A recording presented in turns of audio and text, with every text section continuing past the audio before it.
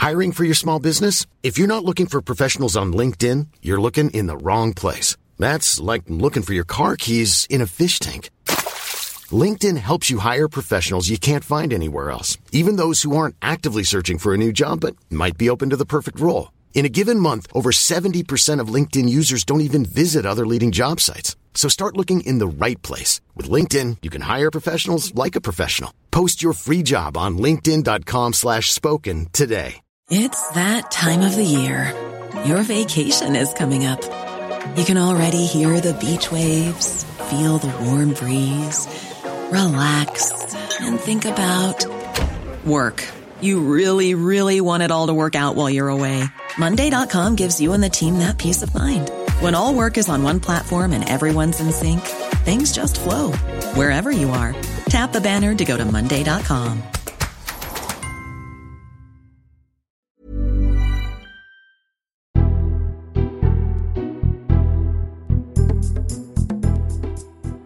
Hello, this is the Red Box Podcast. I'm Matt Chorley. Coming up on today's episode, well, it's only 48 hours to go until the French presidential elections. We've got some exclusive polling from YouGov to see who's ahead, Marine Le Pen or Emmanuel Macron.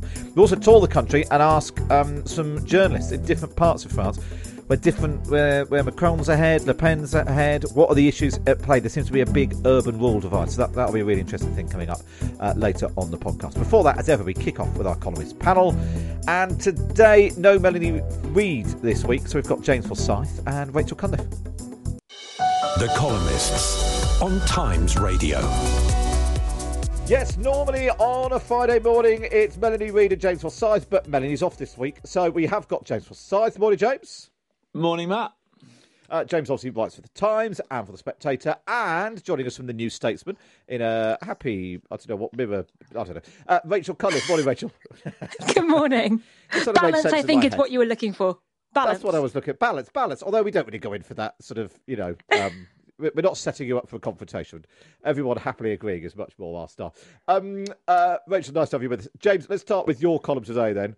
And Boris Johnson, as you say, fighting for his political life.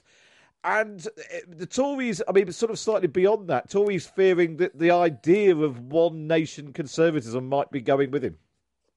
Yeah, I think if you think back to the Tory election victory in December 2019, which seems a long time ago now, I think one of the things that most excited Tories about this was that they could once more kind of call themselves a truly national party. They had representatives in every part of Great Britain. Michael Gove made a great thing about the fact that the Notting Hill Carnival and the Durham Miners Gala would both take place in Tory seats. But I think even before Partygate, they have struggled to satisfy that broad coalition. I remember about a year ago after the local elections, lots of Southern Tory MPs coming back and saying, and obviously because of COVID, they hadn't been out canvassing much beforehand. They came back saying, well, we've got a real problem because lots of our traditional voters in the South see levelling up as kind of code for taxing the South more to spend more money in the North. And I think that what they hoped they could achieve in those heady days in 2019 was, a kind of realignment that would kind of re-establish the Tories as a natural party of government for the next few decades. And I think that is what they've not managed to succeed in doing.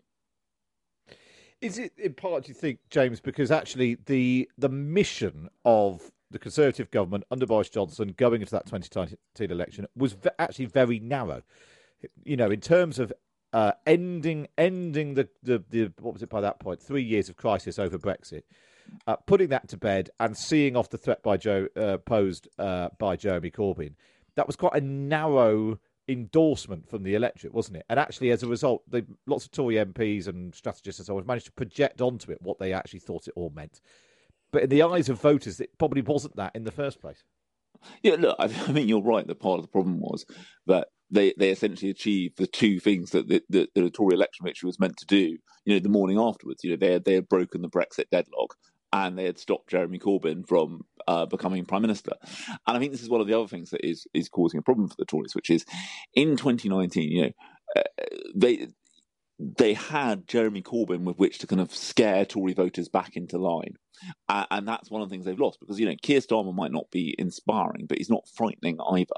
And so I think that is part of their problem. And they've now got to this bizarre situation, which you saw yesterday, where Tory MPs aren't prepared to move against Boris Johnson, certainly not in sufficient numbers, but they're not prepared to take a hit for looking like they're covering up for him either. So they're in this weird position where they won't back him or sack him. Rachel is an innocent bystander in all of this. What do you make of it? I think James is spot on, and I think that the fact is that majority that the Conservatives won in 2019 was so much about Brexit and getting Brexit done, and that's how that was what was connecting that weird coalition. Home counties in the south, red wall seats in the north, young people, old people, everyone. And that's kind of happened now. Brexit has been done. You can argue about how successful that was, but that debate has moved on, and there doesn't seem to be a particular vision or ideology holding the party together. I mean, it's still trying to claim that it's the party of low taxes, having just put up national insurance by 10% on most people, with the tax burden at the highest I think it's ever been in peacetime. Now, you can make arguments that was necessary because COVID and the NHS, but you can't do that while also claiming to be the party of the small state and low taxes, which is historically what they've been. At the same time, there's this government trying to feed red meat to its right-wing base on things like immigration policy and Rwanda, and there are certainly some in the party that would like to make either the culture wars or net zero the next Brexit battleground. But there are quite a lot of MPs in the party who disagree with that sort of profoundly, and the lack of respect among MPs for Number 10 as a result of all the scandals we've seen basically since the Owen Paterson row means that they're less likely to keep quiet about that. And actually, this week does feel like a slight sort of tribute act to the mess they made of the Owen Paterson stuff back in the autumn, of like, you are going to vote for this thing. Oh, maybe we can vote for that. All right, fine, we won't do that. Rachel, just picking out something that James said about how Keir Starmer isn't inspiring, but he's not scary either. Do you think he's getting better? I mean, I'm not sure he's ever going to be the sort of, he's going to have the sort of razzmatazz of a sort of Tony Blair. But do you think he's going up in the estimations of the public? Because sometimes these things aren't like a seesaw. Just because Boris Johnson is down doesn't necessarily mean that Keir Starmer and Labour are up. And actually, very, very quietly, some Labour MPs privately wonder why they're not doing rather better, given everything. Well, you can believe two things, can't you? You can see that the mess that the Tories are in now is very much a mess of their own making, or Boris Johnson's making, and you can, and that's why they're having all these issues. And you can also think that under Corbyn, for example, when there were lots of scandals and gaffes and missteps in the Theresa May government, his team weren't able to capitalise on them in that particular way, and that there is skill in making scandals work for you, which I think Keir Starmer has definitely got better at. I mean, they got what they wanted this week on the vote, which was they wanted to push Tory MPs into a position where they either backed Labour's motion, which is what happened in the end, or they had to essentially vote for a cover-up, which would have handed the opposition really great campaign ads for the election that we've got coming up. Now, that's a win-win for Labour, and they played that very well, and they were very successful. I do think, though, that probably most people in the country still don't really know who Keir Starmer is or what he stands for, and if the Tories lack a vision and an ideology, then that criticism is certainly true of Labour as well. Just for the moment, not being either Boris Johnson or Jeremy Corbyn seems to be quite a productive strategy. Yes, and actually what was really striking, I thought, this week, James, at PMQs, is Boris Johnson sort of clearly trying out some attacks on Keir Starmer, calling him, what was it, Jeremy Corbyn in an Islington suit, despite the fact that Keir Starmer's kicked Jeremy Corbyn out of the party and isn't from Islington, unlike Boris Johnson, who did used to live in Islington. Nothing wrong with Islington. I should say, for the sake of transparency, I also live in Islington. Well, so do I. This is a kind of classic media cliche. But the only person who doesn't is Keir Starmer. Who lives in Camden. Yeah, he's much groovier. I think Starmer has a. I think Ian Martin is right, though. Starmer does have a Corbyn weakness, which is you can argue that that you can argue all sorts of ways why he thought the accommodation was right, but he did campaign to make Jeremy Corbyn Prime Minister in 2017 and in 2019, and I think by 2019 it was, if it wasn't clear enough in 2017, by 2019 it was quite clear why that would not be a good idea, and I don't think he can entirely airbrush that out of his past. I mean, that is going to be difficult for him, and I think there's also going to be. And look, I don't think Boris Johnson is in a less strong position to make this on argument now because of his current difficulties. But there also is something about the fact that Keir Starmer did for a very long time want a second referendum, and that is going to be problematic for him. I think one of the things that Rachel's right about, which is if the next election is a referendum on the Tories' record, then the kind of Starmer strategy of relying on that old adage in British politics that oppositions don't win elections, governments lose them, will work. But if the Tories somehow manage to kind of reinvent themselves yet again and turn it into a choice, then I think that lack of Labour definition will become more of a problem. Well, we'll see how that. It feels like they're both in a not a great place, although Boris Johnson's slightly worse. I'm slightly conscious of the time, so let's move on because we want to talk about the Queen. Should we leave the Queen alone, Rachel? I'm so pleased you asked that because I've got a New Statesman column coming out today on exactly that subject, answering yes, for goodness sake, show some compassion. We don't need to publicise pictures of her looking like an extra from Lord of the Rings who's transformed Harry and Meghan into ponies. If you don't know what picture I'm referring to, go look it up because I cannot describe in words on the radio how weird it is. You have to see it. She's also had a very creepy Barbie doll made of her this week, released for her birthday and her platinum jubilee, which is also just I mean, who wants to be made into a Barbie doll? And the woman is 96. We can stop sort of obsessing over her in a weird fetishizing kind of way and just accept that there'll be a new king at some point and we should probably leave him alone too, and maybe our obsession with the royal family isn't really healthy for either us or certainly not for them. I just feel a bit sorry for her. She does seem to have an awful lot of grief, to be honest, for a 96-year-old woman. What do you think, James? Should we just leave the Queen alone?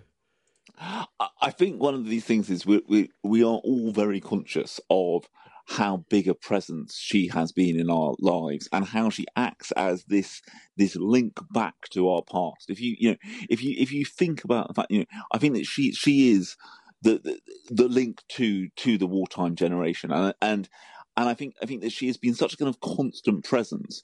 I think we are all beginning to think, oh my God, what will we do? I mean, even people who are not kind of died in the war monarchists, but what will you do without her? And also the skill with which she has navigated the role of being a kind of constitutional monarch. I mean, it is remarkable to think, considering how long she's been on the throne, how few rows there have been about her and her views on politics and the like, when you consider how much change has taken place in during her reign.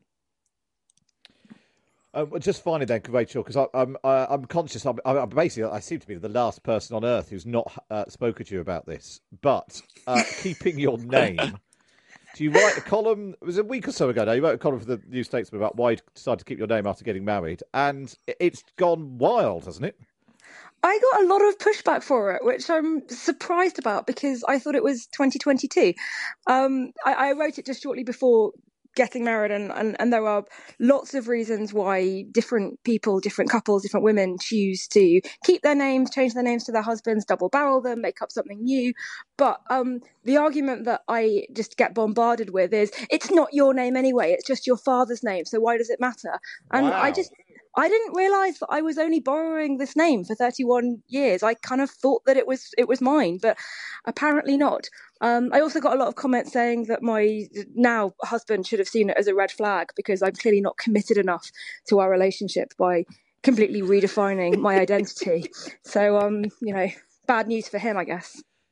Do you think it makes a difference that you've got a public profile? Because I mean, I know my wife when we got married, she was working as a journalist, and I had always kept her maiden name because that was what she was known as professionally. Do you think that makes a difference? I mean, I love that you think I've got a profile. That's very kind of you to say. Maybe, but You're on Times Radio. Doesn't get better than that. I kind of decided at the age of about 5 that I was not going to change it because my mother, who is not in the public eye at all, that my parents have been married for decades and she never changed hers. And she sort of said, well, why would I? All my bank accounts and credit cards were in my name. Why would I change that? So that was just what I grew up with. But certainly, no, I'm not remotely tempted to let go of any name recognition that I might have clawed for myself. It's good for the Googles. It's good for the Googles. What about you, James? We've spoken before. Obviously, your other half is Allegra Stratton, and she is known as Allegra Stratton. So, did you ever have a conversation where you said, no, you are becoming Forsyth?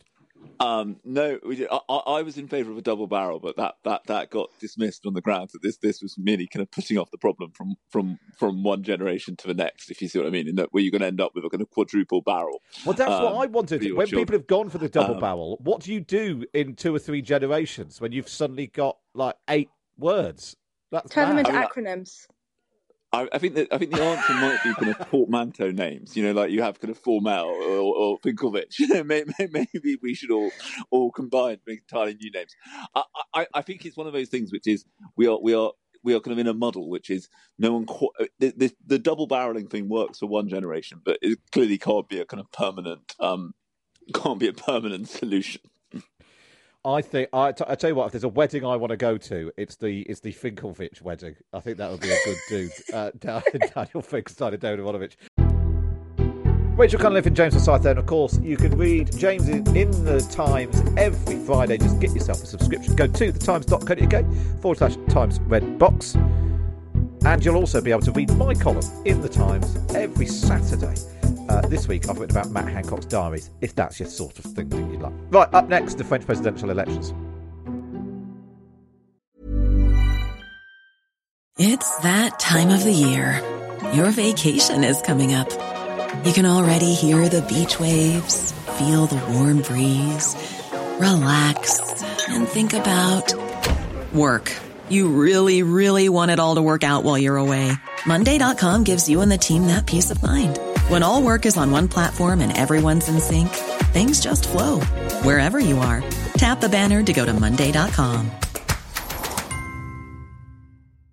I'm Sandra, and I'm just the professional your small business was looking for. But you didn't hire me because you didn't use LinkedIn Jobs. LinkedIn has professionals you can't find anywhere else, including those who aren't actively looking for a new job, but might be open to the perfect role, like me.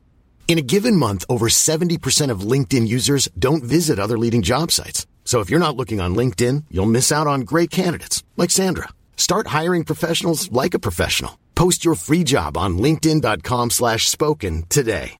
Hey, I'm Ryan Reynolds. At Mint Mobile, we like to do the opposite of what Big Wireless does. They charge you a lot, we charge you a little. So naturally, when they announced they'd be raising their prices due to inflation, we decided to deflate our prices due to not hating you. That's right. We're cutting the price of Mint Unlimited from $30 a month to just $15 a month. Give it a try at mintmobile.com/switch. $45 up front for 3 months plus taxes and fees. Promo rate for new customers for limited time. Unlimited more than 40 gigabytes per month. Slows full terms at mintmobile.com.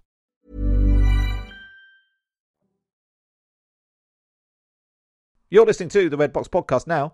It's time for this. The Big Thing on Times Radio.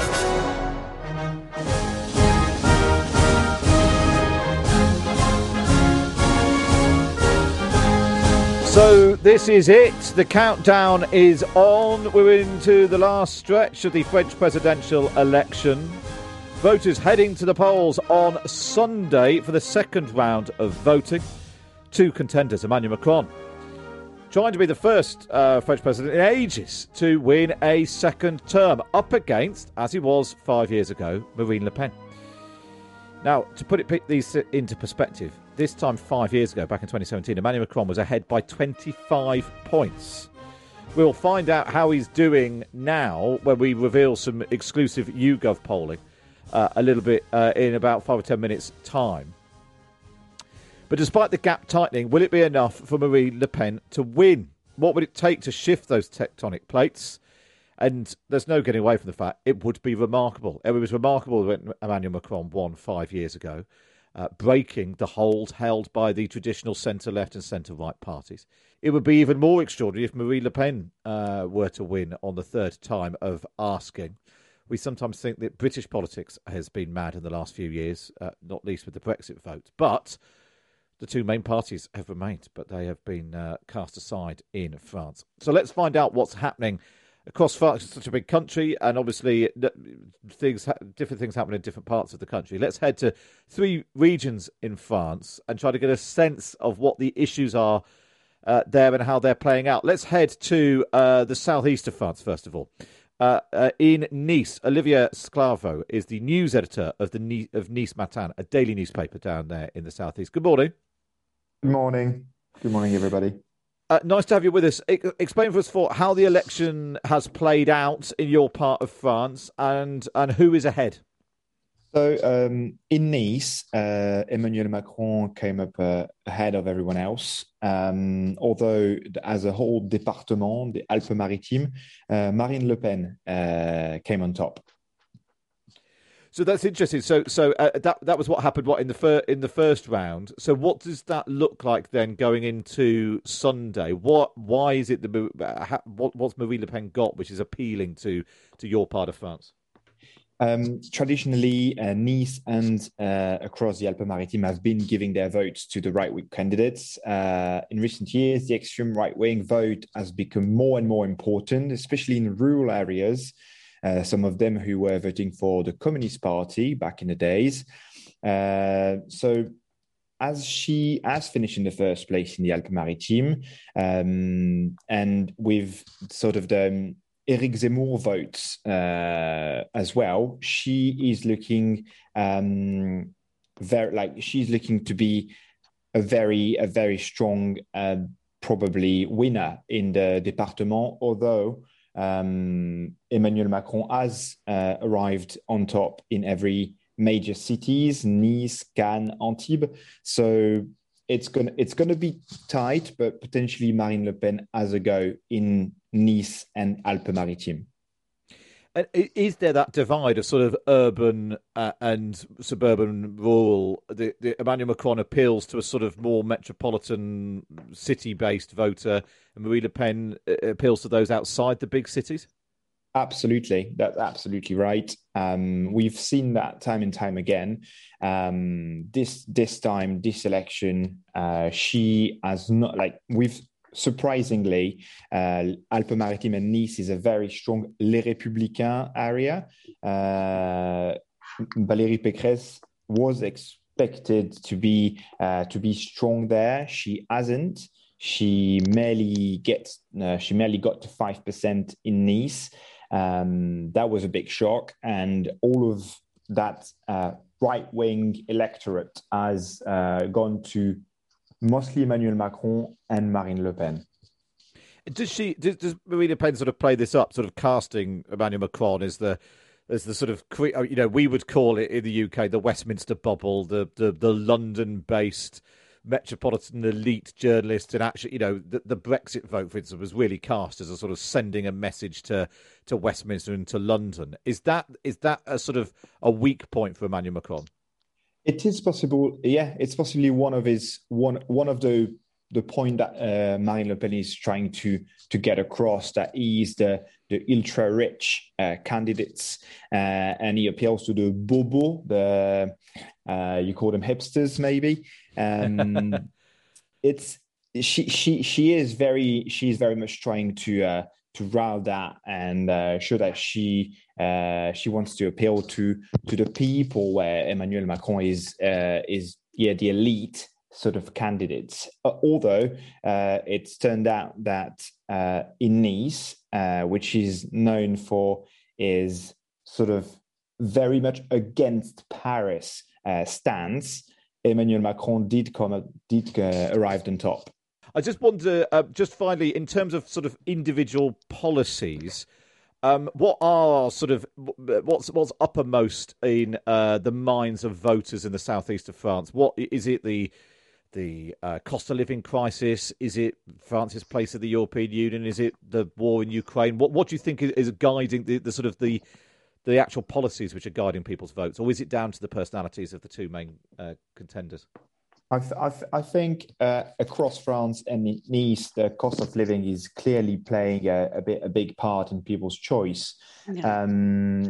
although the question of immigration is very much at the top of a lot of candidates and people in Nice and the region, although whether it's a irrational fear or a complete how would you say a reality. We've seen people coming from Syria, Tunisia, Africa, coming from the border. Nice is very much against the Italian border, so we've seen people coming from the border. We had some issues there, and Nice is a very attractive place. Therefore, we have seen a lot of immigration. It's traditional place of immigration, and that has been on people's mind a lot.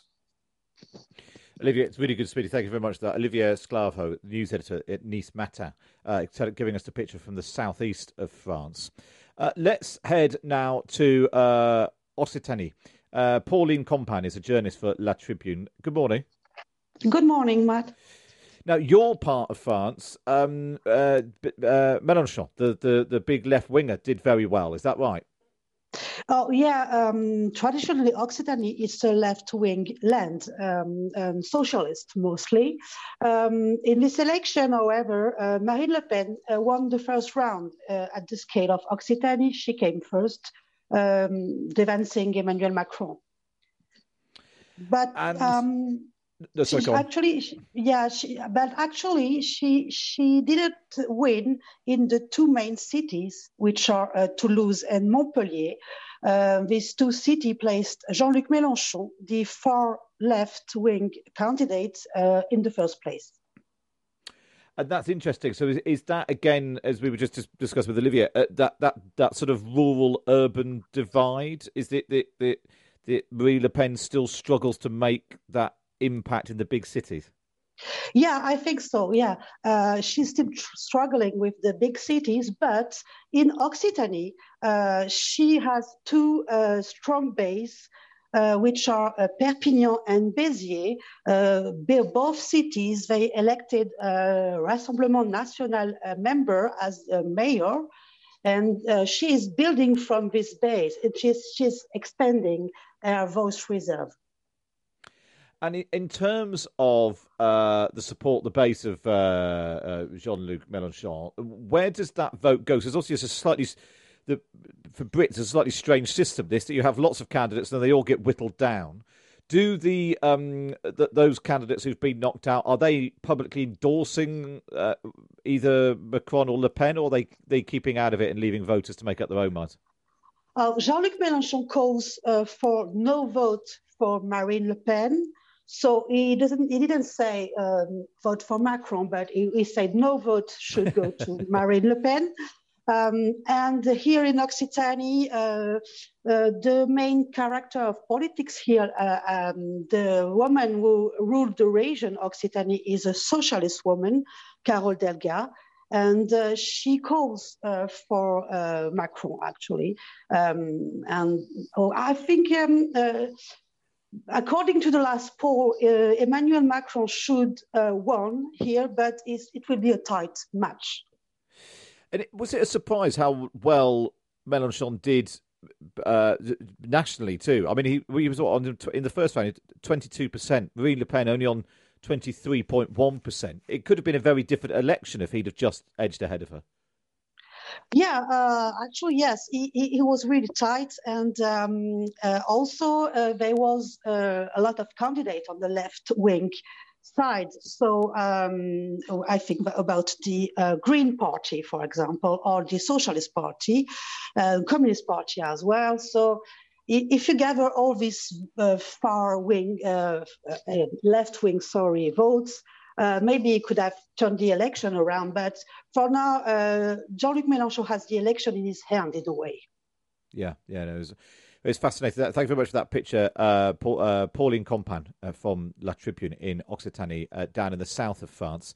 Let's head to the north now and Normandy. Carole Le Goff is a journalist at La Presse de la Manche, the newspaper, daily newspaper in Cherbourg. Good morning. Good morning. Now, Normandy's more of an Emmanuel Macron stronghold, is that right? Yes, it's right. If we look at the global results of this first round, Emmanuel Macron obtained 29% of the votes of Normandy people, and Marine Le Pen was second with 27%.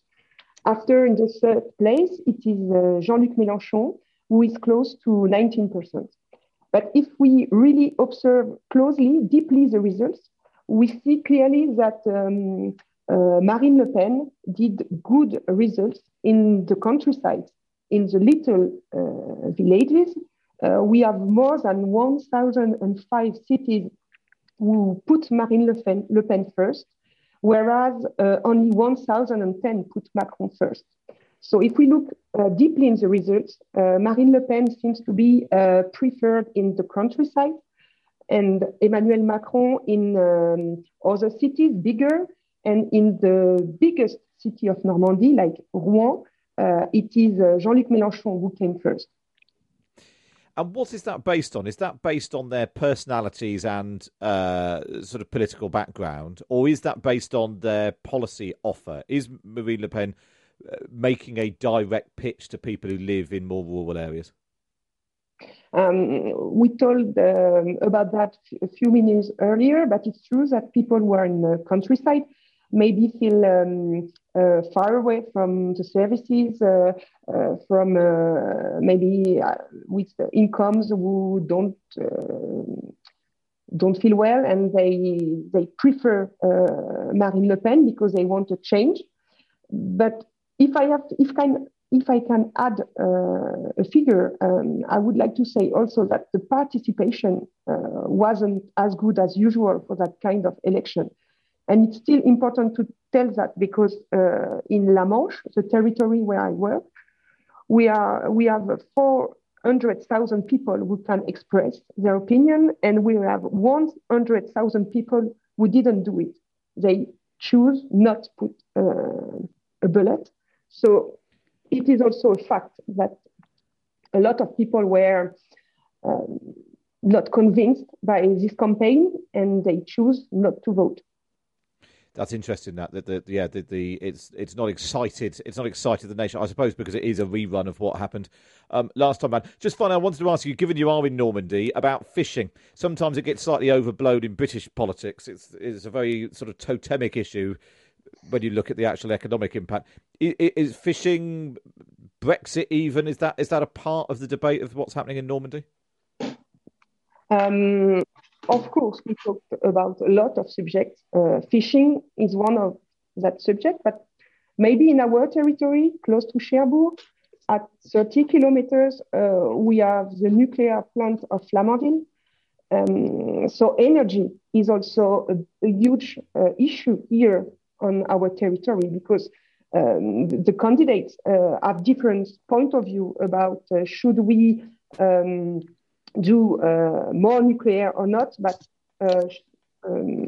also should we have the offshore wind energy or not. And here in Cherbourg, we have also a special factory with making blades for that offshore wind energy.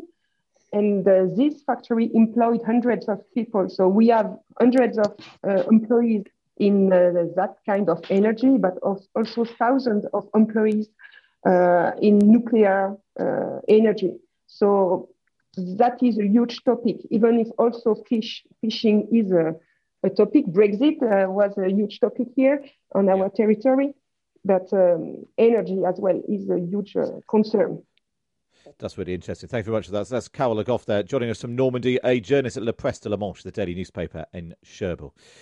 So that's the picture across France, the sort of the mood on the ground. But what are the polls actually telling us? Patrick English, Associate Director of Political and Social Research at YouGov, is in Paris. He's been crunching the numbers and is going to reveal some new exclusive polling. Hi, Patrick. Hi, how are you doing? I'm very good. So what does this new, with 2 days to go, what does this new YouGov poll tell us? Yeah, so we've been polling the French election for the past a month or so in conjunction with Data Praxis. And what we've been finding is that, well, today Macron is ahead and he's extended his lead slightly based on our previous poll. So he's now up to 56% of current voting intention, with Marine Le Pen down at 44%. So Macron looks as if he's going to win. It's going to be a lot closer than in 2017, but still it's going to be a fairly comfortable victory for the incumbent president. I was going to ask that because I mean the last time around it was 66 to 34. So that is quite a swing towards Marine Le Pen. Do you get any sense of what's driving that? It is quite a swing, yes. I think there are two factors which have played into why Le Pen has been able to close the gap this time around. The first is there's quite a lot of dissatisfaction, and let's say apathy towards Emmanuel Macron and his administration, particularly among those people who went out and voted Jean-Luc Mélenchon in the first round. So there's people who have economic grievances, who aren't doing so well at the minute, and they feel frustrated, and they're quite frustrated with Macron and his administration. The second thing as well is Le Pen has successfully been able to, let's say, soften her image based on 2017. She performed much better in the debate on Wednesday night, and her policy programme has focused on some of the issues which really connect with French voters right now, particularly those struggling financially.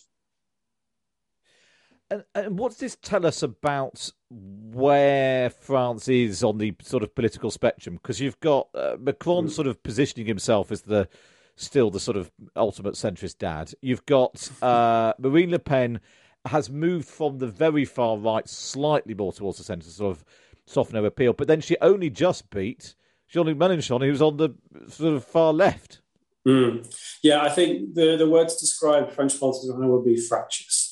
So we have the far left doing extremely well, the far right for the second election in a row getting into the second round. The centrist candidate looks like he's going to win and be the first president in a long time to serve the Southern segment to actually win a second term. But things are very, very volatile right now. I think France politically is in a situation where there's a lot of frustration and there's a lot of anger and a lot of apathy toward the parties that are kind of being put forward, particularly in second rounds. And at the moment, there's a lot of mobilisation for different powers in French politics. We saw the sort of two great parties of this republic, the Parti Socialiste and the Republicans, only got 7% of the vote in round one.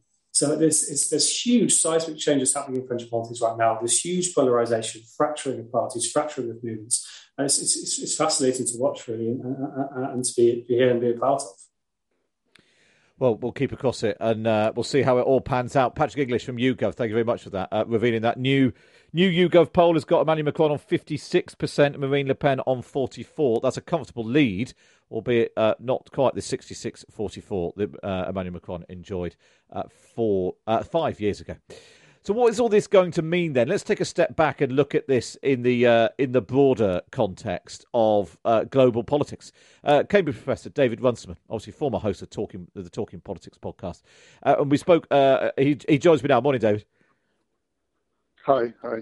We spoke a couple of weeks ago when I was in Cambridge, and you said the one thing you were missing from not doing the podcast is not be able to talk about the French presidential election. So we thought we'd do it for you.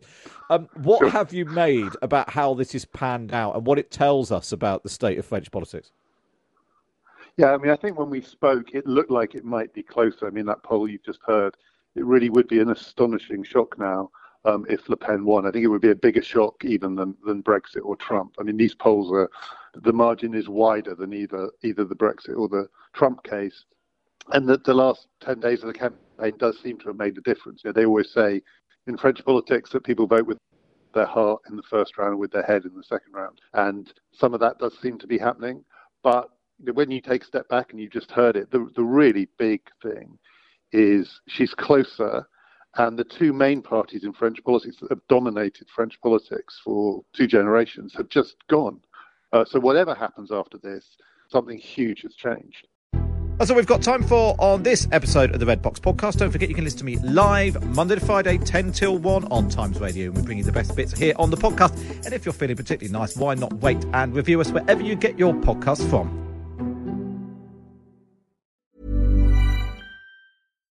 Your History is a new podcast brought to you from The Times, and it brings together the real life stories from our obituaries desk, which have been published for over a century. In this brand new show, we build on this legacy and explore the endlessly fascinating lives who have enriched and informed our own. Join me and our sponsor, Ancestry, as we journey through your history.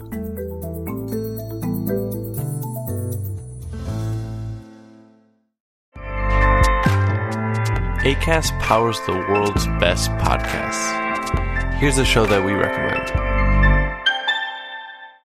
This is Roundabout Season 2, and we're back to share more stories from the road and the memories made along the way. We're talking rest stops. If we're stopping to get gas, you will be timed. You will be for sure.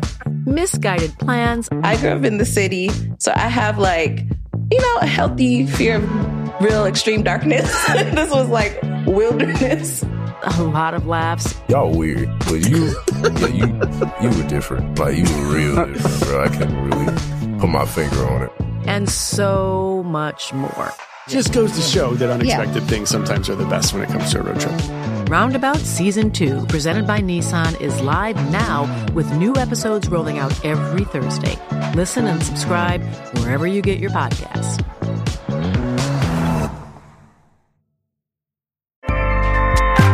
Acast helps creators launch, grow, and monetize their podcasts everywhere. Acast.com.